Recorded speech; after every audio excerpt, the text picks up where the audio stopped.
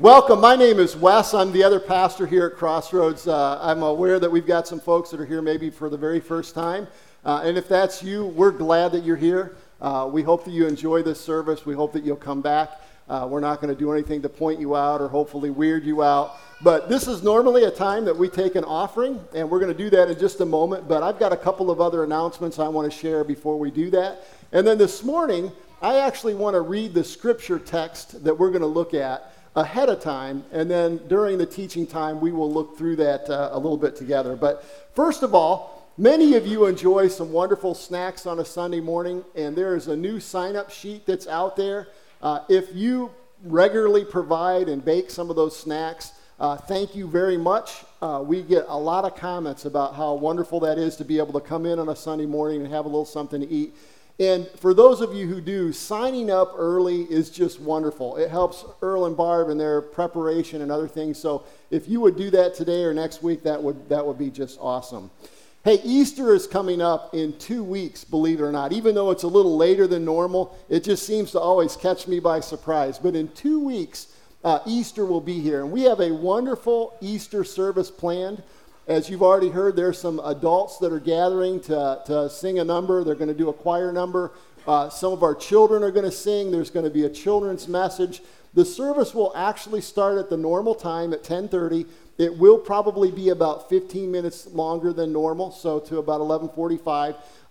And so Levi and I, the two things we would love for you to do in preparation for Easter.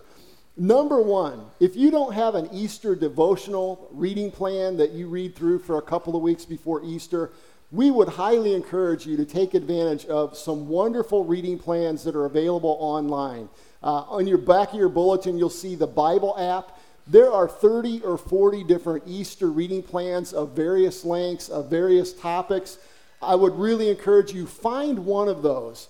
Spend some extra time in the next couple of weeks just thinking about, reminding yourself of the incredible sacrifice that Jesus Christ has made on our behalf, so that on Easter Sunday, we can come together and just give ourselves in praise and in worship. So do that. The other thing we would encourage you to do is in the next 2 weeks, begin to prayerfully consider, do you have a family member? Do you work with someone? Do you have a neighbor that does not have a church family? Easter is absolutely the best time to give an invitation to come and to join you for worship. We're not talking about dragging somebody from a church that they're already connected to and doing well in. We don't want to do that. But all of us know people that are just disconnected. A simple invitation to join you at Easter time could literally transform their lives. I know that there are some of you that are here this morning that knew about God or knew about religion, but were invited to Crossroads Church. And after coming, after a period of time, realized that it was much more than a religion, but it was actually a personal relationship with Jesus Christ that makes all the difference in the world. Some of you, your story begins with a simple invitation to come. And I'm not saying Crossroads is the only church. Other churches are teaching the gospel as well. But this is one that we would love for you to invite a friend or a neighbor. So think about doing that. Other thing I want to let you know is I had a conversation with Levi yesterday. He is doing well, and his time in the Basque Country has convinced him all the more the importance of hosting Basque students, having students from Spain come. There are about 4 of you that are already planning to host students. We've got room for a couple more if you're interested. He got to talk to a young lady that's a believer in Basque Country, and she said for Basque students, having them come and be exposed to what authentic faith in Jesus means is like just chipping away at a large stone. They live in a very spiritually dark environment. And so we can all begin to pray for the Basque. And we do look forward to Levi's report when he comes back. Lynn and I spent a little time with Sheena Schwiebert last night. She's doing well. There are always ups and downs through the week, but continue to pray for Sheena and for Jeff and for the baby that she's carrying. We're very thankful for what God has done and is doing in her life, but just continue to remember them if you would. So this morning, if you'd like, you can turn to John chapter 14. It won't be on the screen until the teaching time, or you can just sit and listen. These are the 6 verses that we're going to look at together during our teaching time this morning. And it starts in verse 1 of John 14. Jesus says to his disciples who were troubled at this time, "Do not let your hearts be troubled. Trust in God. Trust also in me. In my Father's house are many rooms. If it were not so, I would have told you. I am going there to prepare a place for you. And if I go and prepare a place for you, I will come back and take you to be with me, so that you may also be where I am. You know the way to the place that I am going." Thomas said, "Lord, we don't know the way to the place that you are going. How can we know the way?" And Jesus answered, "I am the way, the truth, and the life. No one comes to the Father except through me." Let's pray together. Father God, we thank you for who you are. We thank you for your incredible love for us. Lord, we thank you for the privilege that we have to be a part of a community and part of a church family and part of a country that allows us to teach your word and to be taught by your word. So thank you, Lord, for the gospel. Thank you for the truth that you cared enough about us that you sent your one and only Son, Jesus Christ, into this world. And he didn't forcibly come. He willingly came and lived his life and taught. We thank you for the opportunity to hear the words of Jesus Christ this morning and to respond to those.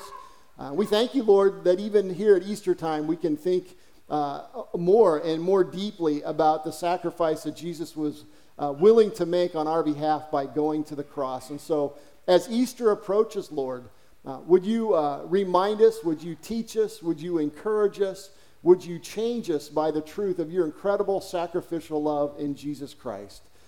Lord, we thank you for teachers that have prepared lessons for younger people in our church family this morning. I pray that those children would have open hearts and open minds to your word. I pray that the teachers would be encouraged. We thank you for Levi's ability to encourage some of the missionaries that are in the Basque region of Spain. We pray that you give him the last couple of days here just good interactions and opportunities to encourage and to learn. And give him a safe trip back. We pray for Rachel and the kids as they await his arrival, Lord. Lord, we thank you for Sheena and Jeff and what they've seen in terms of your provision in the hospital.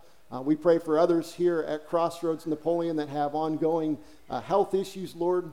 Lord, we just confess that we are a needy group of people, and we thank you that you're aware of that and that you love us and that you work even good things in our lives through the difficulties that come. Lord, we thank you that you're a good God and we can enjoy your goodness, but we also thank you for the freedom that we have, the privilege that we have to respond to your goodness by bringing gifts and offerings to you. Lord, as a church family, we're so thankful for the resources that you provide us and the way that you take care of us. May we always be a grateful people, and may we be a blessing because of the way that you have blessed us, Lord, to others. And we thank you for all of these things in Jesus' wonderful name. Amen. If you've got children in second grade or younger, they can go back to class now.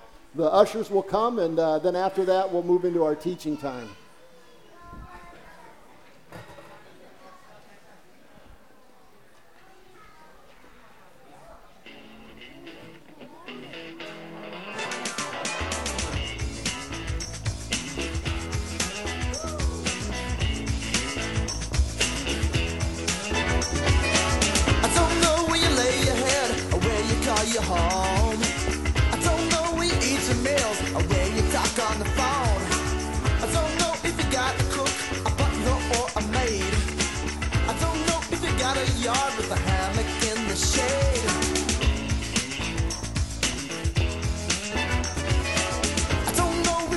Shelter, say a place to hide. I don't know if you live with friends and who you can confide. I don't know if you got a family, say a mom or dad. I don't know if you feel love at all, but I bet you wish you had. Come and go with me to my Father's house. Come and go with me to my Father's house. It's a big, big house with lots and lots of room. A big, big table with lots and lots of food. A big, big yard where we can play football. A big, big house. It's my Father's house.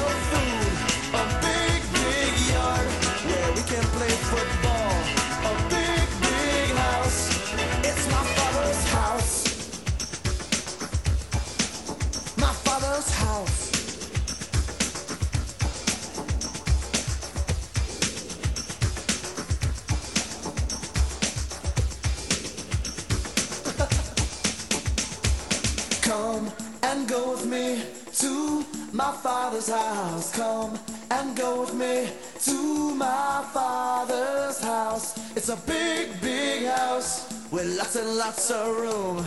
A big, big table with lots and lots of food. A big, big yard where we can play football. A big, big house. It's my Father's house. A big, big house with lots and lots of room. A big, big table with lots and lots of food. A big, big yard where we can play football.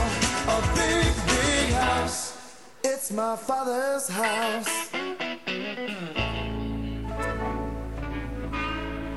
All right, that intermission song was intentional. We are going to be talking a little bit about heaven today. And that is an awesome song. And so if you would like to sing that sometime, talk to Caleb and the band, and maybe we'll work that in. Okay, we've already been through the text this morning, or read through it. But if you're not already there, grab a Bible. Turn to John chapter 14. You can find a Bible in the seat cover in front of you. Hopefully you bring your own Bible, or you can open up one electronically. To John chapter 14. We are going to walk through those 6 verses that I read earlier. If you've been here for a while, you know that we are kind of nearing the end of what we have called the I Am teaching series. This series has been covering the 7 statements that Jesus made that are recorded in the Gospel of John that started with the phrase, I am. And these statements were statements that Jesus made to tell us more about who he was. And ultimately, what Jesus, by making these I am statements, was saying was, I am not only the Son of God, I actually am God. At key points in his ministries, Jesus used these metaphors to let people know who he was. And in this series, we've looked at Jesus say that I am the bread of life in John 6, verse 35. In John 8, he says, I am the light of the world. And in John 10, he said, I am the gate. And in John 10, he says, I am the good shepherd. This morning, we are going to look at the 6th I am statement that he makes. And then next Sunday, which is Palm Sunday, so kids can get ready for their palm branches. Lynn's already got those ordered, or getting them ordered this week. We are going to look at the 7th and the last of the I am statements. Church, I want you to know, if you are here this morning and you are a follower of Jesus Christ, that doesn't mean that you are a perfect person or that you have everything together, but it means that you recognize that getting to heaven is not about being good or being religious or working hard enough, but that it's based on faith in what Jesus Christ did on the cross. If that describes you and your relationship with Jesus this morning, you are going to leave here encouraged. Or let me rephrase that. If you listen to God's word this morning, you are going to leave here encouraged.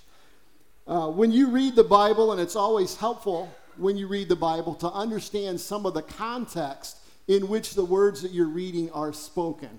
And so I want to provide just a little bit of context into this text that we're going to walk through in just a moment here. In John chapter 14, Jesus is speaking to his closest disciples. The 12 are seated around a table. They're probably not seated. They're probably reclining around a table, and they're having a meal in the upper room, and they're having what's called the Passover meal. And we won't describe that, but it was an annual meal that the Jewish folks had. And in your Bible, if you look at John chapter 13 through 17, all of those chapters are words that Jesus spoke at one time in the upper room. It's considered the upper room discourse of Jesus Christ.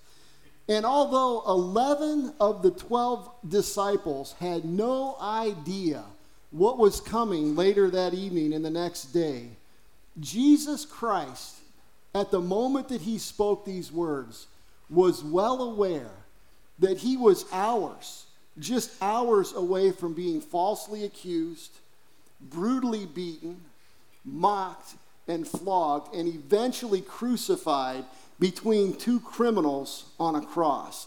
In addition to this, he would have the wrath of God the Father poured out upon himself for the sins of mankind. So Jesus is aware of all of this that's coming. Let me ask you this. If you knew that was on the agenda for your day tomorrow, do you think you'd be that concerned about the troubles of other people around you today? If you're like me, probably not. Church, I don't want you to miss this. Look at verse number 1 of John chapter 14. While anticipating all that was about to be unleashed on him, Jesus Christ says to the disciples, "Do not let your hearts be troubled." Think about what Jesus is about to endure. Here in a few hours, he is going to endure what will be the worst day anybody has or could possibly endure. And at that moment, he is found providing comfort to his disciples. Jesus is filled with compassion and concern. So don't ever let the devil or yourself or someone else convince you that God does not care about the troubles that you have in this world, whether they are large troubles or whether they are small. That is simply a lie. Why were the disciples troubled? We need to look back just a little bit, and you can in your Bible do that, or you can look at the screen at John chapter 13. What precedes Jesus' words, "Do not let your hearts be troubled," tells us why the disciples were so troubled and concerned. In verse 21, Jesus says to the disciples, "I tell you the truth, one of you is going to betray me." Now, you're probably aware of this, and many Bible scholars will tell you that Jesus and the 12 disciples spent between 3 to 3.5 years traveling together, teaching together, doing ministry together. He was leading them, discipling them. They had become a family. They had become a band of brothers, and they had just heard Jesus say that one of them was going to betray him. Now, dishonesty and cheating is bad enough, but betrayal involves violating the trust of someone else that you know. The offense is against someone that you know, and I won't go into any long details, but a number of years ago, I had a very close friend that was accused of a devastating act of betrayal. And I got to tell you, when I first heard it, the shock, the disbelief, the confusion that I felt, if you hit me in the head with a baseball bat, my head would not have spun any more than it was after I heard what had happened. This is the kind of emotion that the disciples are feeling when Jesus says, "One of you is going to betray me." Now, in addition to that, in verse 33 of chapter 13, Jesus says, "My children, my disciples, I will be with you only a little longer. You will look for me, and just as I told the Jews, so I tell you now, where I am going, you cannot come." The disciples expected Jesus to say that the Jewish leaders, the hypocrites, the legalistic leaders of the day couldn't follow him, but now he is actually speaking to them and telling them the very same thing. And it's confusing and it's hurtful to these men because they have bet everything on Jesus. They have left their lives. They have left the agenda for their lives. They've left businesses. Their reputations have been destroyed because they followed him. They have reoriented their life around the life of Jesus Christ. And now he is telling them that he is going away, and where he's going, they can't come. These are the same men who just some short time earlier saw Jesus raise Lazarus from the dead. Levi talked about that last week. Lazarus had been in the grave for 4 days, and he raised them from the dead. These men knew that Jesus was powerful. These men knew that Jesus was about to do something in the world that was going to be incredible. It was going to change the world. Now, in their minds, they were still thinking that Jesus was going to set up an earthly kingdom and he was going to do away with the Roman oppression of the Jews. What we know, because we know the rest of the story, is that Jesus had a much bigger agenda than that. Jesus was going to set the world free from the effects of sin, from the penalty of sin. And that was going to be taken care of for all eternity. But for the disciples to hear that he's going away, they're like, what? Seriously? This can't be happening. Again, we have the benefit of the rest of the story, but they didn't. How many of you have ever had somebody close to you surprisingly move away? I remember in third grade having a friend by the name of Tony Rassi that moved away. Up until that point, I had never even thought about the fact that one of my friends wouldn't be a permanent part of my life. If you've had a friend that suddenly moved away and your relationship with them ended, you have a little bit of an idea of the confusion and the pain that the disciples are feeling. Another reason the disciples are so confused and so troubled is that Jesus Christ looked at them and told them that they would all abandon him. In Matthew 26:31, Jesus says, "This very night you will all fall away on account of me." We know that Peter spoke up and said, "Hey, wait a second. The rest of these guys may abandon you, but I won't. I'm going to be faithful to you until the end." And then in John 13:38, we read Jesus and his reply to Pete. He says, "Will you really lay down your life for me? I tell you the truth, before the rooster crows, you will disown me 3 times. Jesus is speaking to Peter at this point, letting him know that he would soon disown his master and his teacher and his friend. Peter and the rest of the disciples are literally in disbelief of this news. What about you? Is there anyone here this morning besides me that is troubled deeply by the fact that one moment you can feel so close to God and so in love with God, and at the next moment step into the ugliness of greed or dishonesty or selfishness? Maybe it's pride or lust or jealousy. Here's the ironic thing about growing spiritually. The more you grow spiritually, the more aware you are of how far off the mark on your own you really are. Church, hear me when I say, Peter's pending failure of Jesus Christ did not push Jesus away from Peter. Jesus and the grace of the cross would later fully restore Peter after he abandoned him. And the grace of the cross fully restores you and I today. We've said it before here at Crossroads. I hope other churches are saying it as well. There is absolutely no sin that the grace of the cross cannot cover. And I honestly believe that for some of you, the reason you were here today was to hear those words. God brought you here to hear that there is no sin that the grace of the cross cannot cover. So the disciples are troubled because, one, they found out that one of them is going to betray Jesus. They couldn't imagine that. Secondly, that Jesus is going to leave them. That threw their world upside down. And that third, all of them were going to fail Jesus. So what has the ability to trouble your heart? Think about it. What today has the ability to trouble your heart in that kind of way? Is it fear? Is it fear about the future? A strained, broken relationship? Is it regret or unmet dreams? Maybe you're dealing with some financial pressures today that other people aren't aware of. Or there's a pattern of sin in your life that just continues to have a stranglehold on your life. I'm not sure what it is for you. I know that there are things that trouble my heart this morning.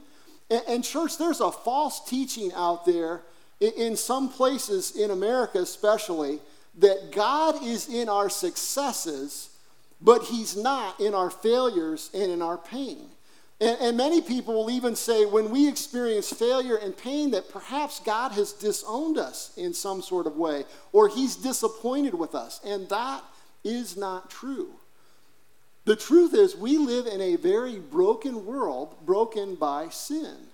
Trouble is actually a pretty common, pretty normal experience in this life. And Jesus himself said, in this world, you will have trouble. The disciples are troubled and confused. We're often troubled and confused. Let's now get to the good part. How does Jesus comfort his disciples and hopefully your heart today? Jesus comforts his disciples with two truths, and you can see them in verses 2, 3, and 4 of John 14. Jesus says, "In my house are many rooms. If it were not so, I would have told you.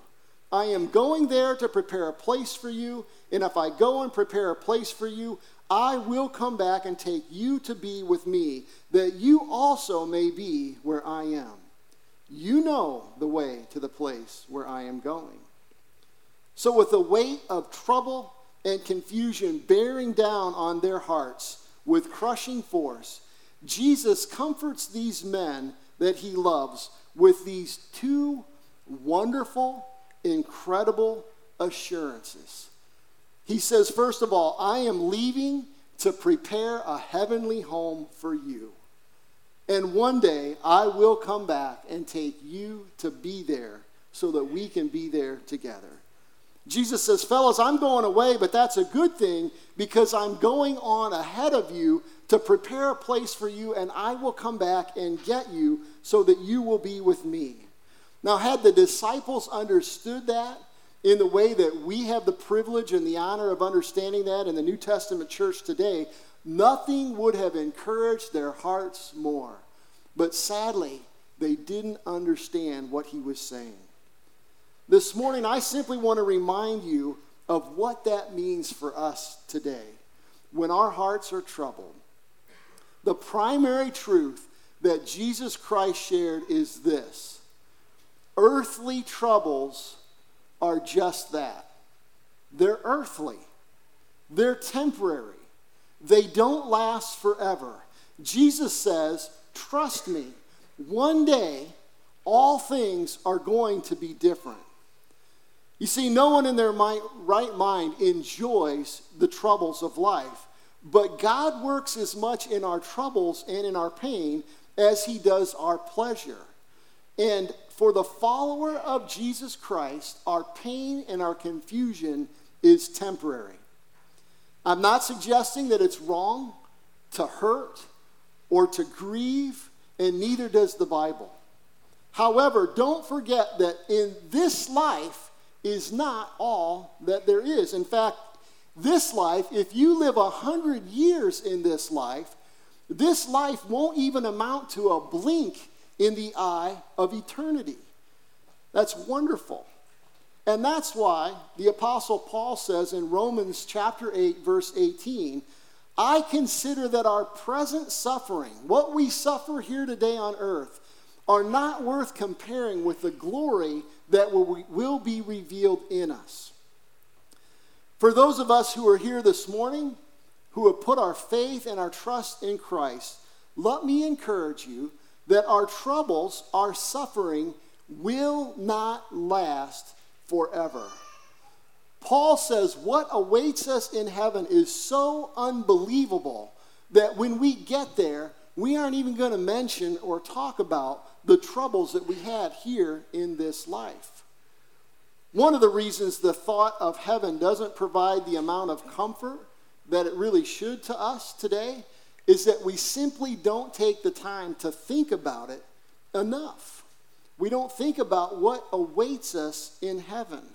And this morning, I want to quickly remind you of two features, two of thousands of features in heaven that should encourage you this morning. What is heaven like? Number one, the primary feature of heaven is living in the literal presence of God. I'm not talking some ethereal kind of an experience. I'm talking about a tangible presence of our Creator and our Savior. Sometimes in this life, we all have done it. We've wondered, where are you, God? I don't feel you. I don't see you. I don't experience you. Where are you, God? I want you to know that that will never happen in heaven, because there will not ever be a place in heaven where the literal presence of God will not be experienced by all who are there. Think about how nice that's going to be.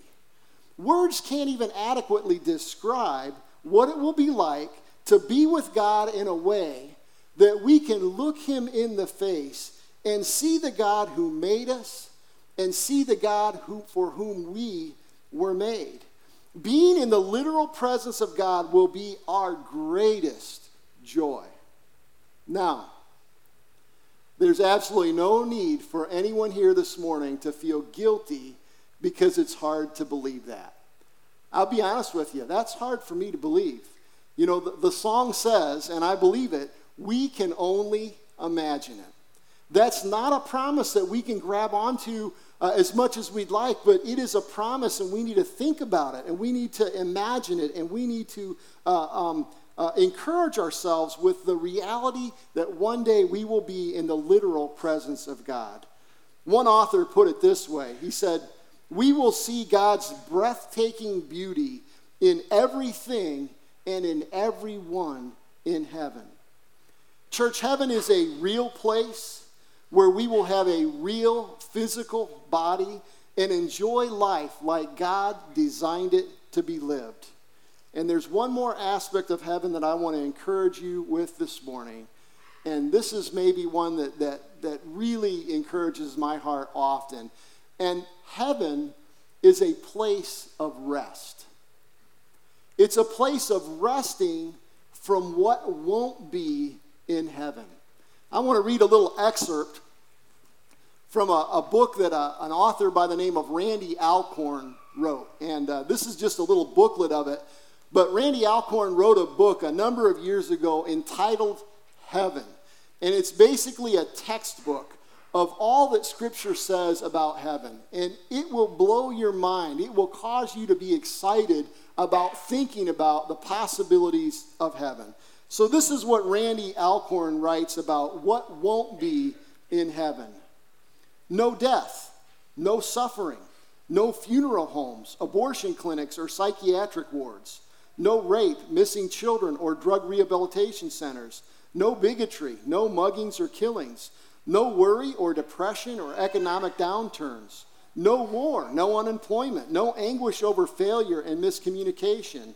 No con men, no locks on doors, no mourning, no pain, no boredom.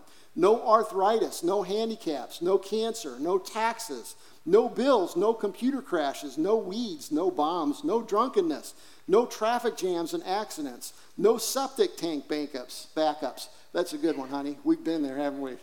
No mental illness, no unwanted emails, close friendships but no cliques, laughter but no put-downs, intimacy but no temptation to immorality, no hidden agendas, no backroom deals, no betrayals. Imagine meal times full of stories and laughter and joy without fear of insensitivity or inappropriate behavior, anger, gossip, lust, jealousy, hurt feelings, or anything else that eclipses joy. That will be heaven. No one will go hungry and all will be satisfied. No one will weep, everyone will laugh. This is the promise of Jesus Christ. We can count on it. Church, we are going to rest from all of those kinds of things when we get to heaven. You can read Revelation chapter 21 if you'd like. It's a description that John gives of heaven, and it's one that maybe you've heard of. Grab that this afternoon, and it'll reaffirm what Randy Alcorn writes. If you've given your life to Jesus Christ, whatever it is that's causing your heart trouble right now will not be with you in heaven. Be encouraged by all of that. So all of that sounds great, but there'll be a few of you here, I would imagine, that will have the same question that Thomas asks in verse 5. Thomas said to him, "Lord, we don't know where you're going, so how can we know the way?" And that brings us to the sixth I am statement that we want to look at this morning. And I'm wrapping up. I'm not just getting started, so don't be nervous. Jesus Christ says, "I am the way, the truth, and the life. No one comes to the Father except through me." Now notice, first of all, Jesus doesn't say, "I am a way," or one of many ways. Jesus states that he is the only way to heaven. And one of the many lies of the devil is painting Christianity out to be an exclusive religion or faith rather than an inclusive faith. The devil wants people to believe that Americans think that Christianity is American and it's just for Americans, and nothing could be further from the truth. Most of you are aware that Christianity was founded in the Middle East. Most of you are aware that Christianity is open to all. John 3:16 through 18 says, "For God so loved the world that he gave his one and only Son, that whoever believes in him shall not perish but have eternal life. For God did not send his Son in the world to condemn the world, but to save the world through him." Now, who gets in? Whoever believes in him is not condemned, but whoever does not believe in him stands condemned already, because he has not believed in the name of God's one and only Son. For centuries, Bible scholars have been doing research on the original language of what that word whoever actually means. And here's what they've concluded. Whoever means whoever. No secrets. Heaven is available to whoever puts their faith in Jesus Christ. Nationality, skin color, gender, age, IQ, none of that matters. Anyone who wants in can have free access through Jesus Christ. Sin separates us from a loving God, but Jesus Christ died on the cross, and it bridges the gap that nothing that we do could bridge. And that's what Easter is all about. And boy, are we going to celebrate that in a couple weeks. While I'm on Easter, parents and grandparents, enjoy Easter. As Christians, Easter should be the best time of the year. It should be joy-filled. Your kids ought to be happy about Easter time and celebrate Easter. But one caution, parents and grandparents and friends and neighbors, don't do anything in your Easter celebration that distracts or disguises the real meaning of Easter. There's enough to celebrate about Jesus Christ. And I'm not saying certain family traditions are wrong or others are right. I'm just saying make sure the main focus of Easter is Jesus Christ. Church, the truth is, it is God's desire that everyone end up in heaven. In 1 Timothy 2, the Bible says that God wants all men, everyone, men, women, boys and girls, to be saved and come to a knowledge of the truth of Jesus Christ. Look at it this way. If God's offer is open to anyone who takes advantage of it, if you have somebody in your life that tells you they will pay for an all-expense-paid vacation to an exclusive resort somewhere, and you can go there for free, you can stay there for as long as you want, and you can enjoy everything that resort has to offer, but they slide a pass, an entrance pass, across the table to you. And they look you in the eye and they say, all of this is available to you, just as I described. However, if you don't show up with this pass, you will not get in. You can fly across the country, you can be there, but if you think you're going to get in another way without this pass, you will not get in. Now, if for whatever reason, because of your pride, or because you think you can get in another way, or you think they're just going to let you in, or everybody gets in, you get there, and you don't get into that resort and enjoy that vacation, who do you have to blame for that? Can you blame the person who paid for it and offered it and provided for you? Absolutely not. I don't understand why people get angry with Jesus Christ or somehow make it his fault when people don't receive that gift. It's just unbelievable to me. Church, as we end, I want to ask you one more time. This morning, what is troubling your heart? What just sits on your heart and creates pressure and stress for you? The disciples felt it, and here's how Jesus comforted the disciples. He said, I'm going away to prepare a heavenly home for you, and you're going to enjoy that one day. Church, meditate on that truth. Think about that truth. In fact, in Hebrews chapter 12, it lets us know that Jesus was thinking about heaven when he went to the cross. It says, who for the joy set before him endured the cross. I can't begin to know what you're facing today. But I do know that thinking about heaven and the reality of heaven is the thing that can comfort your heart more than anything. I want you to know, doesn't mean God's going to change your circumstances here on earth. He didn't for the disciples. But because of their hope in heaven, they were able to sustain the experiences that they had. The band can come up. I want to read 1 Peter chapter 1, verses 3 through 7. This isn't on the screen. Just listen. This is the Apostle Peter writing to Christians who were under a level of persecution that you and I could not even imagine. And Peter says this, "Praise be to the God and the Father of our Lord Jesus Christ. In his great mercy, he has given us a new birth into a living hope through the resurrection of Jesus Christ from the dead, and into an inheritance that can never perish, spoil, or fade. This inheritance is kept in heaven for you, who through faith are shielded by God's power until the coming of salvation that is ready to be revealed in the last time. In all this you greatly rejoice, though now, for a little while, you may have had to suffer grief in all kinds of trials. They have come so that the proven genuineness of your faith, of greater worth than gold, which perishes even though refined by fire, may result in praise and glory and honor when Jesus Christ is revealed." Let's pray, and then we'll close with a final song. Lord, I know that there are people in this room that are dealing with pressures that just seem to want to crack them open, Lord. All of us deal with trials, and none of us knows what tomorrow is going to bring, Lord. You told us that in this world we're going to have trouble, and we do.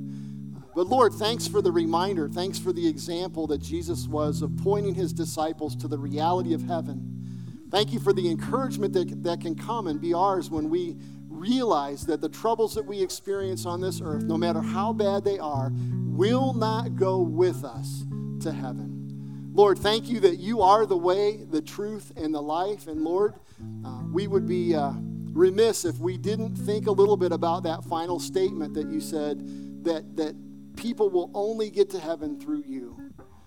Father, if there would be anyone here this morning that doesn't fully understand what it means to have forgiveness and to have a right relationship with you, to have that sin taken care of in their life, Lord, I pray that you would draw them, that you would guide them, that you would help them to understand the love that you have for them and what you did for them on their behalf.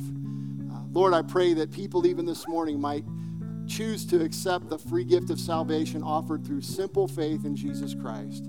Lord, as we worship you now, may you be honored and glorified, and may even the way that we endure the trials of tomorrow honor and glorify you. For it's in Jesus' name that we ask it. Amen.